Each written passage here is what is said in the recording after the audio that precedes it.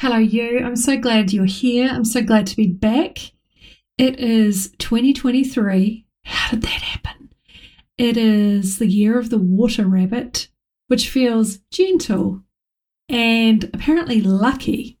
It's also a lunar new year. We've just had a super new moon, and we're apparently now in the age of Aquarius.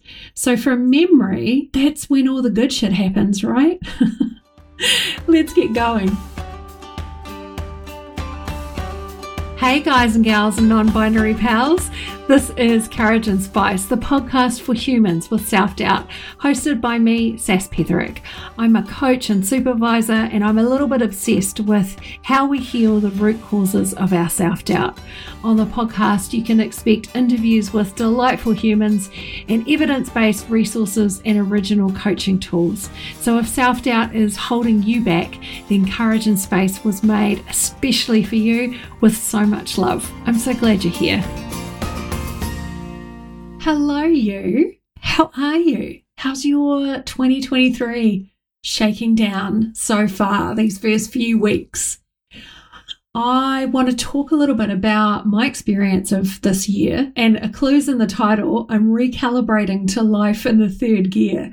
I want to talk to you about what that means to me, and maybe there's something in this that resonates for you too. And I also want to talk about how I think this theme might show up as I start to make a few changes just in my business and in how I'm showing up to satisfy this intuitive pull towards life in third gear, what that means. So this idea, this theme came to me at the end of last year, just before, like the day before I was due to finish up for the year, have a few weeks off over Crimble and just chill out. And I found myself in this kind of edging towards frenzy, but not really, just in this state of like continuous motion of, okay, I'm going to finish this thing and it's going to do this and this and this, and I've got to finish these tasks. And it was in this really kind of quite satisfying zone that my brain loves, I think, where I go into this slightly efficient forward motion mode. It's a bit, I don't know how to describe it. It's not flow, but it's very much like, okay, we're doing this and this and this. And there's a real doing type energy that goes with that mode that I sometimes get into. And I just thought, okay, I'm going to grab a cup of tea. I'm going to finish all of these things and then I'll knock off for the day. And maybe I'll just do one extra day's work. And that will mean that I can finish this thing before my holidays. And I got up to get myself a cup of tea. And I just had this, this feeling, this intuitive hit. Something happened on the way down the stairs where I just thought I should stop. What might happen if I stop? What if I didn't try and do all of this before the break? And I can remember standing there having a cup of tea, and this image kind of came into my mind. And sometimes this happens for me. I don't know if you have this occur for you too, where I'll just get a sort of like an image that comes up, something that's not usually words. Maybe it's my intuition. I don't really know what it is. But I had this image of me driving down a kind of windy road, and I was in a pretty powerful car.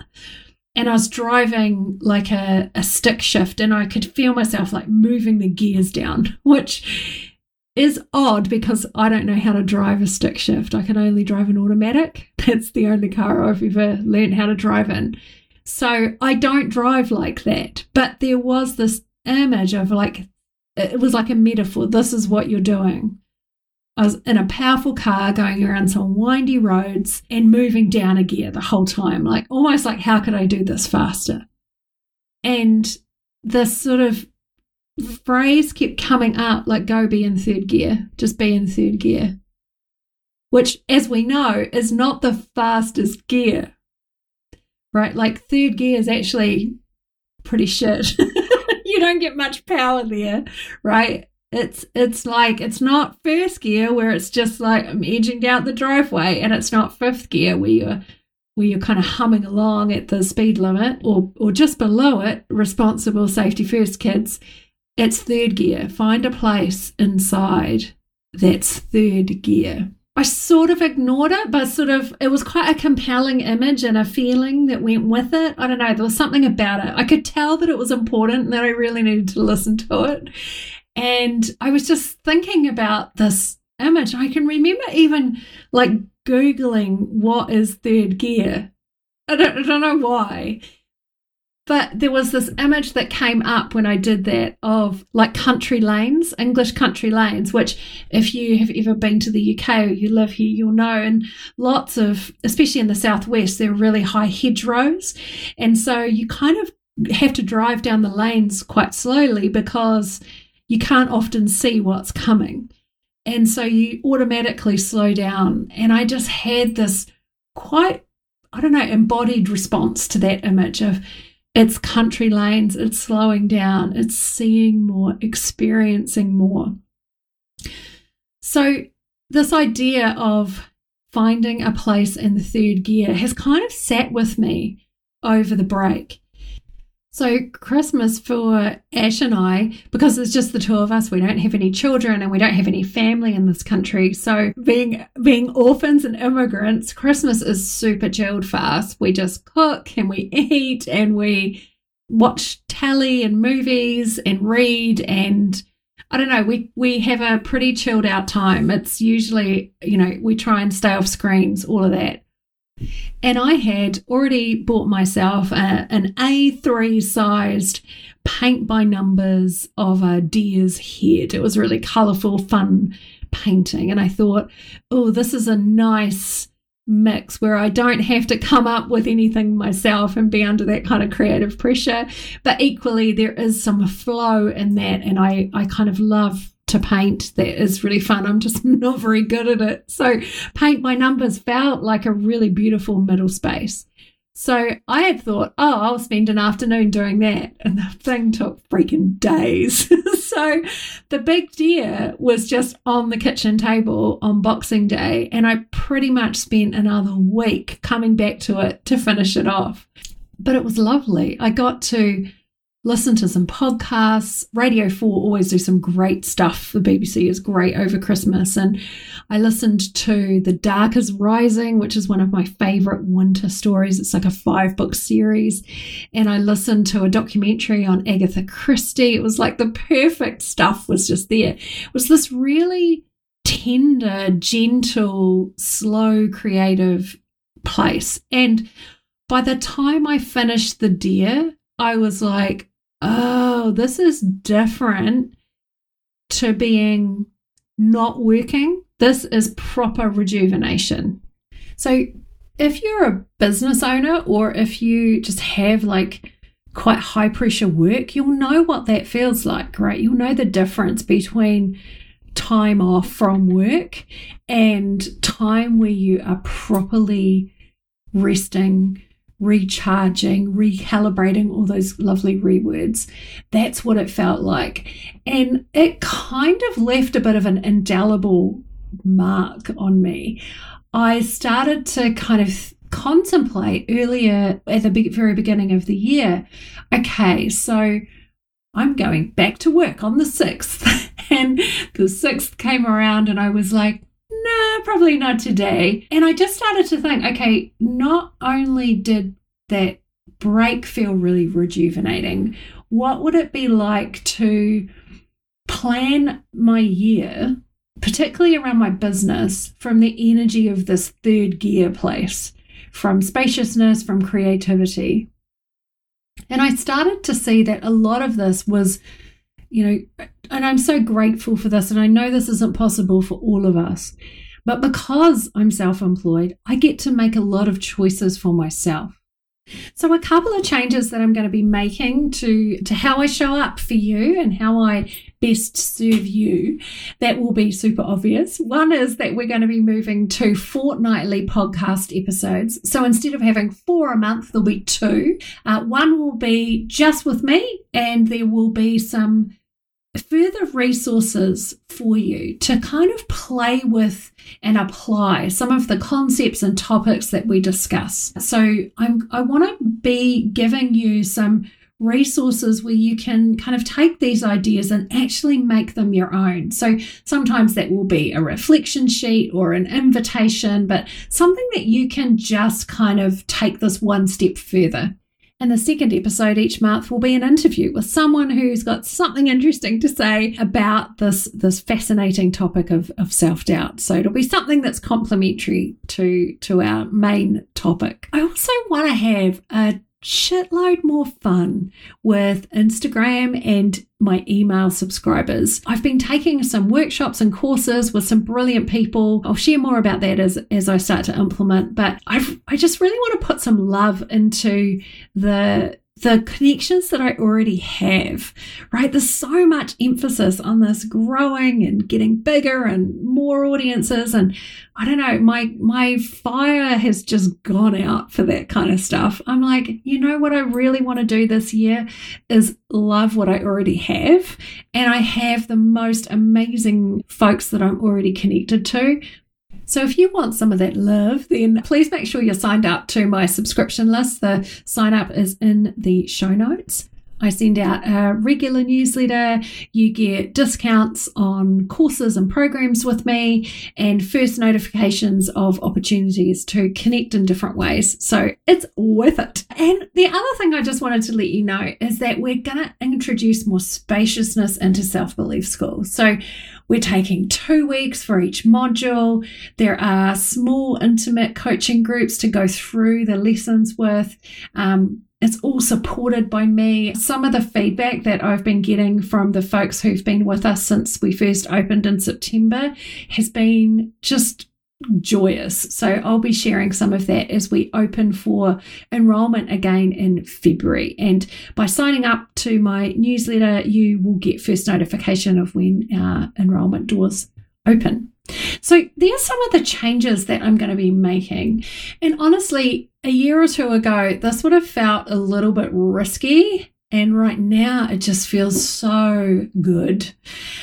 I'm kind of fascinated by that, like how our perspective can change and just how much of an impact that perspective shift can have on how we feel about something, what we believe about it, how willing we are to make a shift, make a change. I think this is a really good reason why it's so worthwhile to kind of check in on yourself every now and then, because you're changing all the time.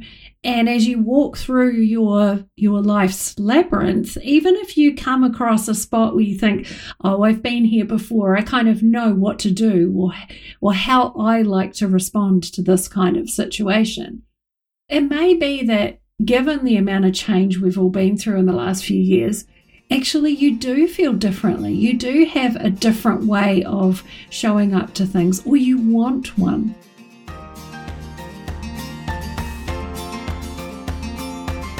Hey, if self-doubt is holding you back, I want you to know about Self-Belief School.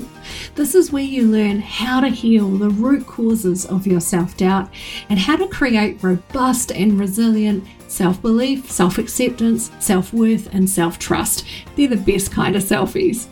I want you to see who you are underneath your self-doubt.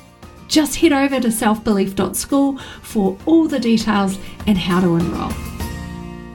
So I want to spend the last part of this episode just talking you through like how I got to that, spontaneous intuitive image in my mind of me driving down a country lane to actually making very practical, quite tangible changes in the way that I'm going to show up to my business. So this is why I think daydreaming is such a freaking awesome method for actually figuring out what it is you want. Like when you just let your mind wander with no fixed destination or idea for what should happen, you just let it go. At some point, it's going to give you something that is important. You'll know it because you'll know how it feels to you. And that is a breadcrumb trail that's worth following.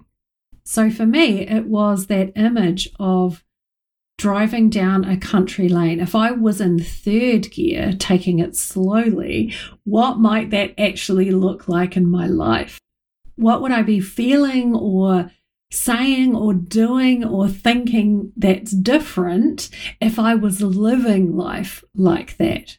Right? How do I get to slow down and see more and create more, experience more of life, kind of loving what I already have, staying in this space of, I don't know, there was something about that energy. And I realize I can't really find the words for it because it's more of a feeling, a state of mind. I mean, it does feel like a side effect of spending last year kind of getting at one with disappointment. It feels like, oh, that tendency of mine to overfunction is healing. I'm actually finding some comfort and peace and safety in being rather than doing. And I understand completely that for a lot of folks listening, you've got being down, right? Like for you, there might be more of a desire to actually do more, to embrace more doing, to kind of be more active out of your graceful, tender, private kind of safe space. Like you want to break out of that a little bit. I totally hear that. And I think that whether you want more being or more doing, I think the process of naming and claiming that is kind of the same. And so what I've been thinking about over the last week or two is how do we do that? Because, and this is partly informed because Self-Belief School has begun again, and we've got this lovely month focus on courage-based goals. So our whole class is using this approach that I've come up with, and it's how do we bring goals to life when we have a ton of self-doubt. So sometimes that shows up with just dismissing and feeling really blah about goals. Sometimes it means that we're pretty good at making a plan, nice and color-coded and sorted, but then we lose momentum really quickly, or perfectionism sort of gets in the way, so you chuck your goal out at the first setback. All of those are very common and understandable, normal experiences of goals when self-doubt's present. And so this approach of courage-based goals kind of takes all of that into account. And I think for a lot of us with self-doubt, there is this tendency to feel quite hesitant, even confused, a bit tentative about naming what we want, let alone claiming it. And so I think one of the first things that is important to do, and it's what we do in Self-Belief School, is to get really clear on what you do want, what your goal actually is. And what I found is that a lot of us identify with what we don't want, right? We'll say, I'm fed up of this, or I don't want any of that. And I think that what is more helpful, what serves us in a much deeper way, is to name what we do want. So a goal should be something you want. So it's not a should, and it's not for the purpose of external validation. It's for you. So it's something you want, and it's positively phrased, right? So it is the thing that you actually want more of. And the other parts of this, I think, are that really serve people with self-doubt is that it's something that's easy to experiment with. So rather than having this kind of pass-fail criteria, we actually have a little more of a softening into what can I experiment with here? How can I just try some things out just to see what happens, right? Because how we do something is almost more important, I think, than what we end up doing. Right, so how you speak to yourself, how you support yourself when things go a bit haywire or not what's expected, or something happens that's not on the plan, right? All of that is just as important as what you end up actually achieving, right? If you get up the mountain and you've had to deprive yourself and punish yourself and speak so cruelly to yourself to get there, honestly, what's the freaking point? So we do this very differently in Self-Belief School, right? It is very much about the how as much as the what. The other part of this, and what I think really positively impacts the chances of you achieving a goal, no matter what it is to make it temporary, right? So the approach we take is, what can you do in 30 days? What's your 30-day goal? And this has a couple of really positive effects. One is that it helps you to sort of scope out a goal that is really doable, right? So instead of trying to beat yourself up because your goal isn't big and important enough, you actually almost underplay it. It's like, what can I do in 30 days? What is manageable within 30 days? Because my approach to all of these things is, honestly, if we can't do the small things, right, the easy doable steps, then it's pointless to try the big ones. Like, we've got this all wrong. And I think it's part of our social conditioning that bigger, better, more is always best. And actually, that's just not true. But if you just had 30 days, what could you do? What feels doable in that 30 days? Because you can always then do the next part of the goal in the following 30 days.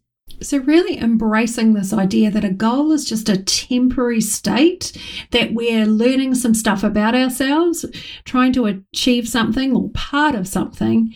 And at the end of that, we can then go, okay, what really worked? What do I want to do more of? What's the next 30-day goal? So some of the examples that have come from the Self-Belief School is, I freaking love these goals. Spend 30 days discovering what cherishing my body means to me. I mean, hello. That just made me well up when I first read that goal.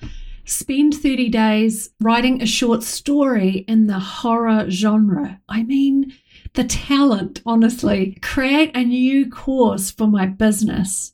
Complete my photography portfolio. These are the most amazing humans, and I just love these women so much. Everyone is in that state, right, of, oh, I kind of want this, and can I really do it? So we're sort of in that place of optimism and tentativeness, which is always kind of juicy, right? But what I love about these goals is that they're kind of a world away from these very kind of typical surface level goals about things like deprivation and punishment, and sometimes moral relativism, right? Like, I will exercise for 30 days or whatever, for every day for a year. So all of these goals are really, you can imagine, like, what does that do in terms of your motivation for actually completing the goal when the goal itself feels so inviting? It's something you want more of. So if this sounds super groovy to you, then I've got a free downloadable reflection sheet, a worksheet with some really inviting questions to help you figure out what you want to bring to life this year. You might want to call it a goal. It might just be something you want more of. It might be something you want to be doing more of or being more of. But those questions are designed to support you, and the worksheet is available in the show notes. So I hope this really helps you to kick your year off with some joy, some intrigue, some excitement and motivation, and doing that with some real gentleness and tenderness for yourself, with some spaciousness, if that feels good to you. All right, love, I will see you in a couple of weeks.